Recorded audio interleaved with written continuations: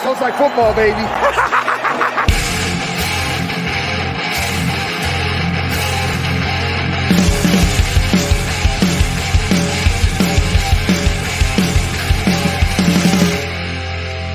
What is up, guys? Welcome back to the Fantasy Football Smackdown. I'm your host, Kyle August, getting you set for the waiver wire heading into week 3.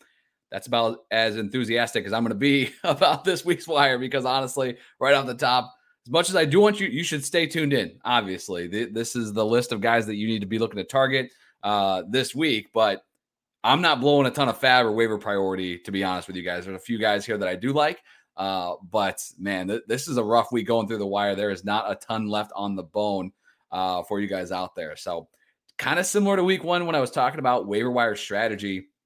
This might be another week where you kind of sit back, let the rest of your league maybe drop some guys that they're being a little bit impatient on, and then just go scoop those guys up for a little bit cheaper for free later on in the week. But speaking of free, waiver wire sniping. If you haven't been tuning into waiver wire sniping, I've been dropping that show every Saturday morning, afternoon on YouTube. So if you're not subscribed on YouTube, you're missing out. But then Sunday mornings as well. Waiver wire sniping, of course, is a strategy of stashing players on your bench. If there's a player that you don't need for this upcoming week, you have an extra bench spot, you can just drop that player, add a speculative player onto your bench. Hopefully they hit. Hopefully I'm talking about him here the following week as a must-add, a player that you want to go get, the guy to grab off the wire this week, and he's already on your bench because you were listening to waiver wire sniping. So really enjoy doing that show and dropping that one for you guys. But again, YouTube only on Saturday mornings or afternoons, and then Sunday on the podcast feed. So you got to be subscribed in both places. Of course, if you've been liking what you hear on the DWZ Football Network, rate and review the show wherever you listen. Always appreciate you guys staying subscribed wherever you listen to podcasts, but reviews, if possible, are much, much appreciated. That's the best way to support the show, support everybody here on the Warzone Network. Also, full disclosure, recording this be about halftime here in the Minnesota and Philadelphia game. Not a great couple games here for ESPN, to be honest. And hopefully you guys, maybe you had a Monday Night Miracle, maybe you didn't. I know I got Stephon Diggs to death. Couldn't believe it. Thought for sure that was a slam dunk dub, and Diggs went out there and blew it up. It's fantasy football for you, baby. But without any further ado, let's dive into this thing. Of course, if you're watching on YouTube, you're going to see this list of players here on the screen as I roll through each position and my rankings of where I'd be adding these guys for this upcoming week. If you're not watching on YouTube, I'll be rolling through these ownership percentages as we go. Top 3 ads, regardless of position. Quick reminder, my threshold's 50% owned, and I use Yahoo ownership. So be sure just to scrub through your league just to make sure there's no gems that for some reason aren't more owned in your particular league. But generally just use Yahoo ownership for these lists. But at the top of the list, and I think pretty far and away, these top 2 guys for me, number 1 is Raheem Mostert, 43% owned. Jahan Dotson, also 43% owned. So if those guys are available in your league for some reason, you need to go add those guys right now. Those are the 2 guys I would spend some decent priority or fab on. Garrett Wilson comes in at number 3, coming off a really nice game. I still think, though, that this Jets offense got a little bit lucky on the draw, drawing the Cleveland Browns. But also, Elijah Moore is somebody that I still really believe in. So I think Garrett Wilson is probably still the number 2 guy for a little bit in this offense. So that's why I have him at number 3 on this list. QB streamers this week. Maybe you're the Trey Lance owner. Maybe you're still trying to replace Dak Prescott. Maybe you're trying to avoid Aaron Rodgers playing up against Tampa Bay this week. But regardless, these streaming quarterbacks, not ideal for you, whatever your position you're in. But I got 3 of them for you. Jared Goff going up against the Minnesota Vikings. That's going to be in Minnesota, 22% owned. Goff has 6 touchdowns over the first 2 weeks.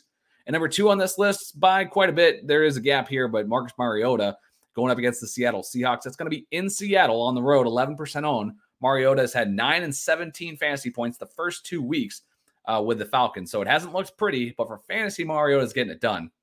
And number 3 on this list as far as streamers go, if you're looking long-term, I'd probably hop him up the list over both of these guys. But number 3 streaming quarterback this week is Jimmy Garoppolo, stepping in as the starting quarterback for the 49ers, going up against the Denver Broncos. Tough matchup on the road, 5% owned Jimmy G. If you're streaming, it's Goff, Mariota, then Jimmy G. But if you're looking for long-term, Jimmy G would be at the top of the list, just outside the top 15 overall as the quarterback for the 49ers. And hopefully he'll get his full complement of weapons back with George Kittle close to returning just this last week. Should be good to go, hopefully, in week 3. Running backs, I mentioned Raheem Mostert at the top. He's my top overall ad, 43% owned, gets the Buffalo Bills. Game script might not favor him this week, but in week 2, he did have 11 carries to just 5 for Chase Edmonds. Mostert, though, did have 3 targets to 2 for Edmonds. So Edmonds was on the field more in the 2-minute drill, playing from behind potentially against Buffalo. Mostert might not have a great fantasy week, but I've got to like the usage there and somebody that you can just grab right off the wire. Number 2 on this list is Mark Ingram, 30% owned. Alvin Kamara was out this last week, and Ingram saw featured work. If Kamara misses another week or so, Ingram could be an automatic start for you guys. I liked how he looked on Sunday. 3 and 4, you got to split hairs just a bit. Honestly, I'm hoping that James Conner is just good to go. They said the injury wasn't serious, but that doesn't mean he won't miss time. Eno Benjamin and Darrell Williams is how I'd have those 2 ranked 3 and 4 in my rankings going up against the Rams this week. Eno is 11% owned. Darrell Williams is 4% owned. So these guys are widely available. I would kind of let people, if Mostert's available, maybe I just let people spend the fab on them and on Mostert and then just grab Benjamin or Williams cheap. Whichever one's cheaper, honestly, is the route I would go. So, but I think, from what we saw the first week, Eno was on the field when Williams didn't find the field week 1. And then in week 2, they split pretty evenly. And Darrell Williams was seeing the goal line looks, the short yardage looks for this offense. So I'm still going to give the edge to Eno just because I think he has a little bit more of a role if Connor's there. But if Connor's out, it may swing to Williams' favor as far as, kind of spot starter. Number 5 on this list is the rookie Tyler Algier. He was active this last week with Damian Williams being put on IR. The Atlanta Falcons rookie running back is playing second fiddle to Cordero Patterson. Speculative ad, 14% owned. The wide receivers, this is where the money will be spent. Jahan Dotson, 43% owned, up about 20% from last week. Hit pay dirt once again, gets the Philadelphia Eagles on Sunday. Garrett Wilson, the rookie, had a monster game against Cleveland, goes up against the Bengals in New York, 23% owned. That's going to jump a ton. This is your last shot to get Garrett Wilson.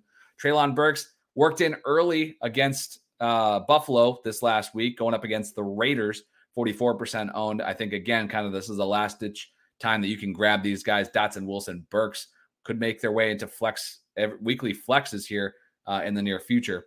Number 4 on this list is Russell Gage. Could be more of a shorter-term play. Mike Evans suspended, appealing as of right now, but if he's suspended and he misses that game going up against Green Bay, the Bucs could be without him. Julio Jones couldn't suit up this week. Doesn't sound like Chris Godwin was necessarily very close, so he could take a shot at Russell Gage. Not on this list.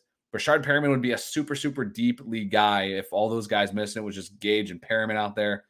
I mean, God help us, but Russell Gage is number 4 on this list. Number 5 is Michael Gallup, 27% owned.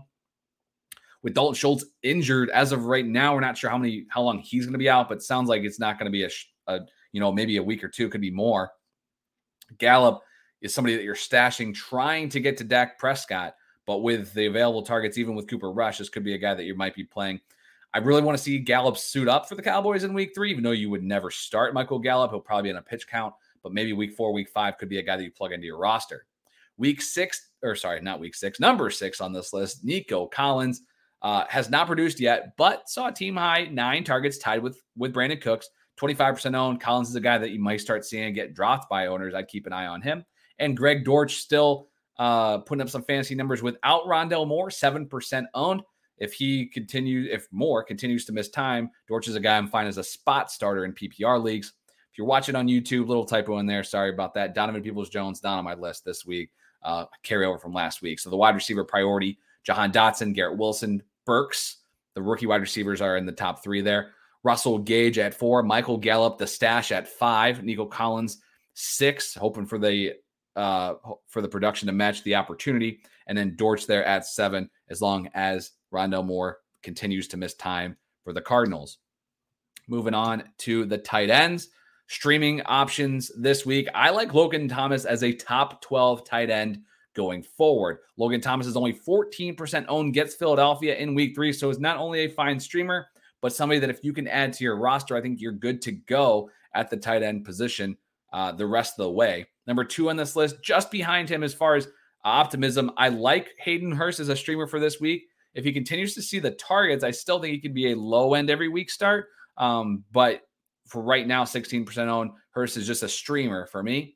And then number 3 on this list is Evan Ingram. He's significantly behind Hurst, in my opinion, just because I think that offense at Cincinnati is going to turn around just a bit. But Ingram is seeing looks there in Jacksonville. He's a guy that I'm going to go take a peek at now that Gerald Everett has graduated from the 50% group. We're looking at some of these lesser owned tight ends as week 3 streamers.